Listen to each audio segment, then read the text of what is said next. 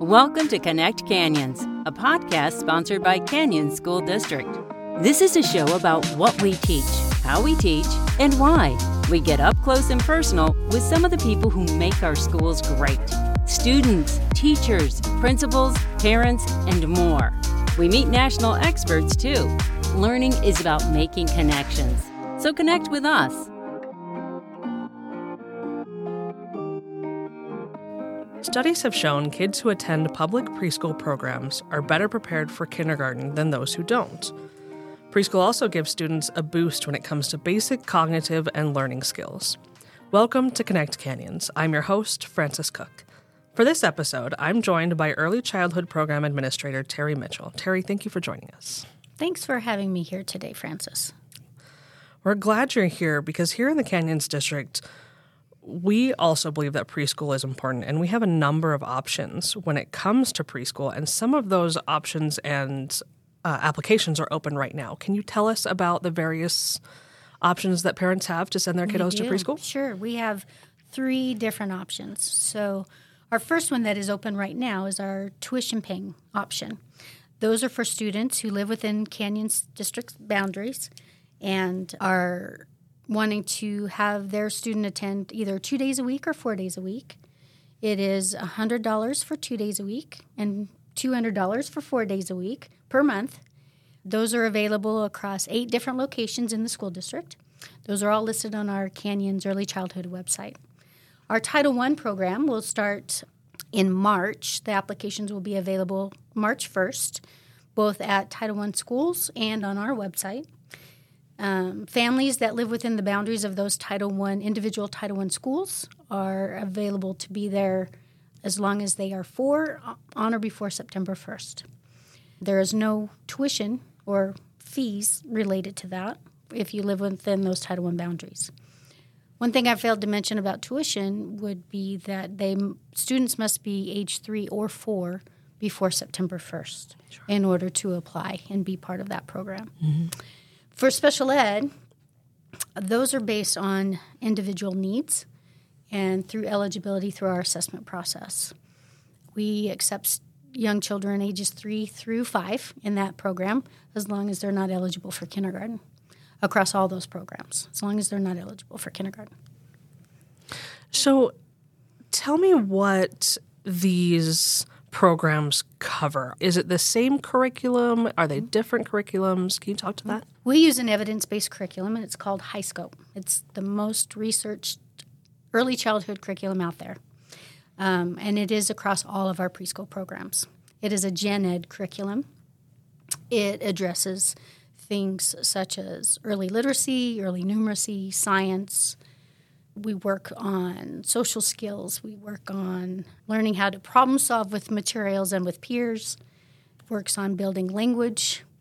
And so there are 58 key developmental indicators which align with our state core standards from the State Office of Education. We target things through our daily routine. Each of the classrooms has a very consistent daily routine, very similar.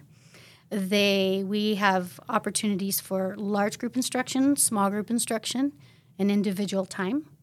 They also have a time which we call work time, is the time when children are able to engage with their peers and with materials in the classroom. A lot of people call it play, but it's more than play. It is an opportunity for them to learn how to problem solve, to learn how to engage with materials, having adults extend their thoughts and understand where they're at and gather data and assessment in those areas, right? It's been a remarkable curriculum that we've not changed in 15 years because of how well it works with young children. That's unique also. Districts often change curriculums quickly. Sure. We have not changed. I think you hit the nail on the head with it's more than just play. It is. We've heard that phrase, the power of play.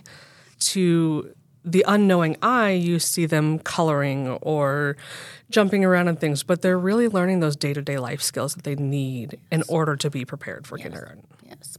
And one of the key things that I work on as administrator with my staff is teaching them how to play.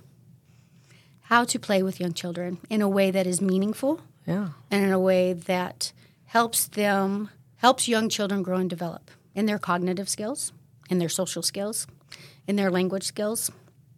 So we practice that a lot because it is different. It's different than just sitting there watching them play, right? Where active participatory learning is what is happening in those classrooms. And without that, it becomes a situation where all we're learning is rote memorization, right? When that does not help young children learn and grow and develop. So we are there to, in those play schemas, help them develop all of those key components and those social skills within that. You were mentioning earlier another unique part about our early education teachers is they're all certified. Correct. And that's very unique to Canyon School District. All of our teachers are early childhood special ed certified, which means they understand complex behaviors, they understand the development of language, they understand the development of cognition, they are highly trained in understanding the development of young children. They are all certified teachers. And in addition to that, regardless of whether it's a Title I setting or a special ed or tuition setting, we also have speech-language therapists that are assigned to the classrooms that help support language development. So it is unique across Canyon's district, different than any other district in the state. That's awesome. Yes. Let's dive deeper into that setting. Tell me what an average preschool classroom would look like. Physically or like the routine? A little bit of both. Okay. So physically, we have things set up into different areas. So we will at minimum have a block area, a house area, an art area, a library book area. We'll have a toy puzzle area, a small manipulative area. So we have at least 5 basic areas that each classroom is set up into. Within that context, we will start out with a greeting time and opening welcome time, welcoming everybody there. From there, we would go to a small group setting, and each group, they'll be divided up into what we call families, right, that they stay in those groups during that small group time.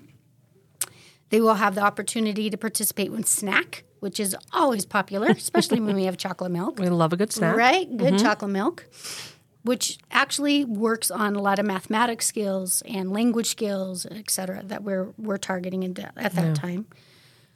They'll have an opportunity to do a different large group activity, which might be a group project, might be a music and movement activity, might be a language development activity.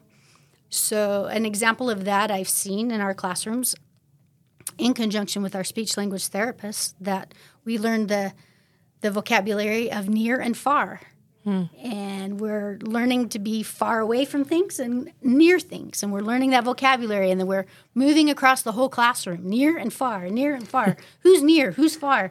I mean, it's just movement and engagement and language all the time, right? It's very exciting. And again, just taking that aspect of play and making it educational. Yeah, we call it active learning. Active learning. Active learning is what we call it. It's the center. We could all be a little bit more active in our lives, right? Yeah, active learning. It's good. It's a good thing. And it sounds like there's, like you were saying, a really great balance of individual time, smaller group time, bigger group time. So you're working on those social skills, but you're also focusing on the individual student. Yes. That's wonderful. How can parents maybe work to prepare their children for preschool? Any advice for those days or weeks or months leading up to them getting their kiddos signed up? If there's anxiety about coming to preschool, kind of an idea, right?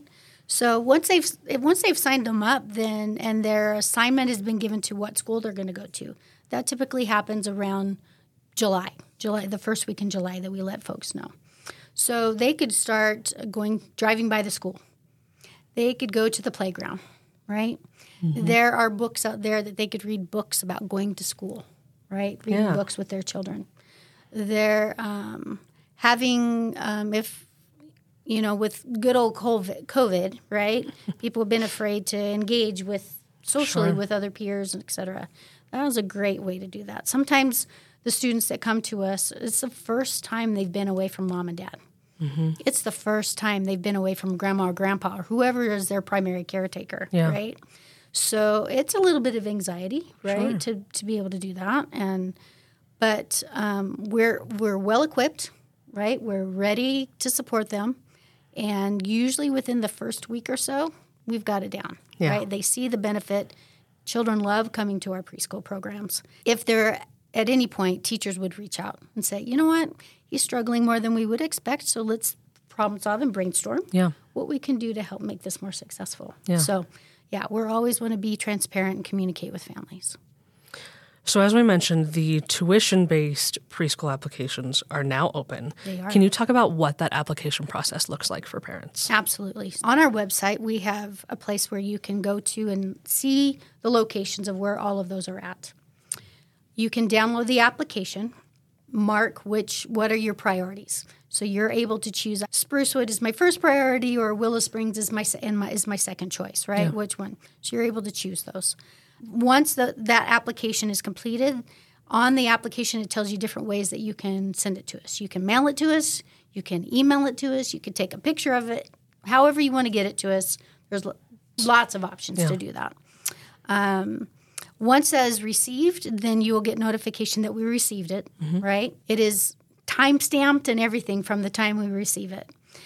Because we don't have spots to be able to accept everybody in the whole community of Canyon School District, we're limited in our space, right? So that's why it's a first-come, first-serve option for those tuition-paying spots. Then you'll be notified within a couple weeks of the things that you need to do in order to follow through, right? What the next steps are. There is a $20 registration fee just to hold your spot, right, to make sure that everybody's really interested in having it. Yeah. And then from there, the communication will be things that you'll need to have on hand eventually will be things like a birth certificate and immunizations. So as you are waiting for all that information to come through, if you can start searching for those things, then you'll be right on top of it when that is requested from them. Great. Yeah.